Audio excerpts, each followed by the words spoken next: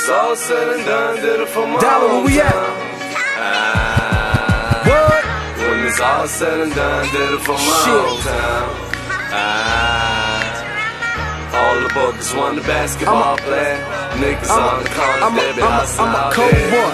I'm a coke boy. I'm a coke boy. That's right. When it's all said and done. Recently, I went to a concert at Toad's Place, a music venue in downtown New Haven. Toad's Place happens to be located in the heart of Yale's campus.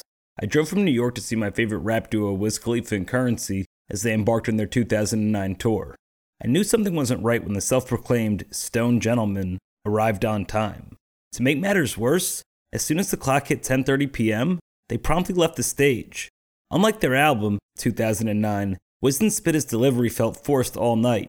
What's crazy is they chose this venue due to past performances. Something must have changed in the menu, as their give-and-go flow was somehow aborted. This got me thinking about the importance of home field advantage and its effect on sports.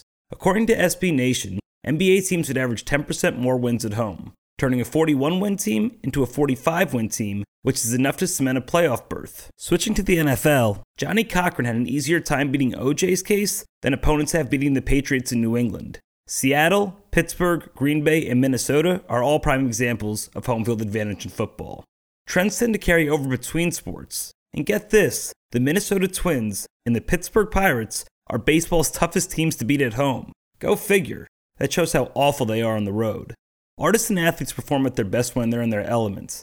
Seeing two rappers spit outside of their comfort zone left them on stage, stoned, afraid, and home alone. As much as I can't stand the 12th man in Seattle, there's something to be said for giving your squad an extra boost of confidence when it's their time to battle.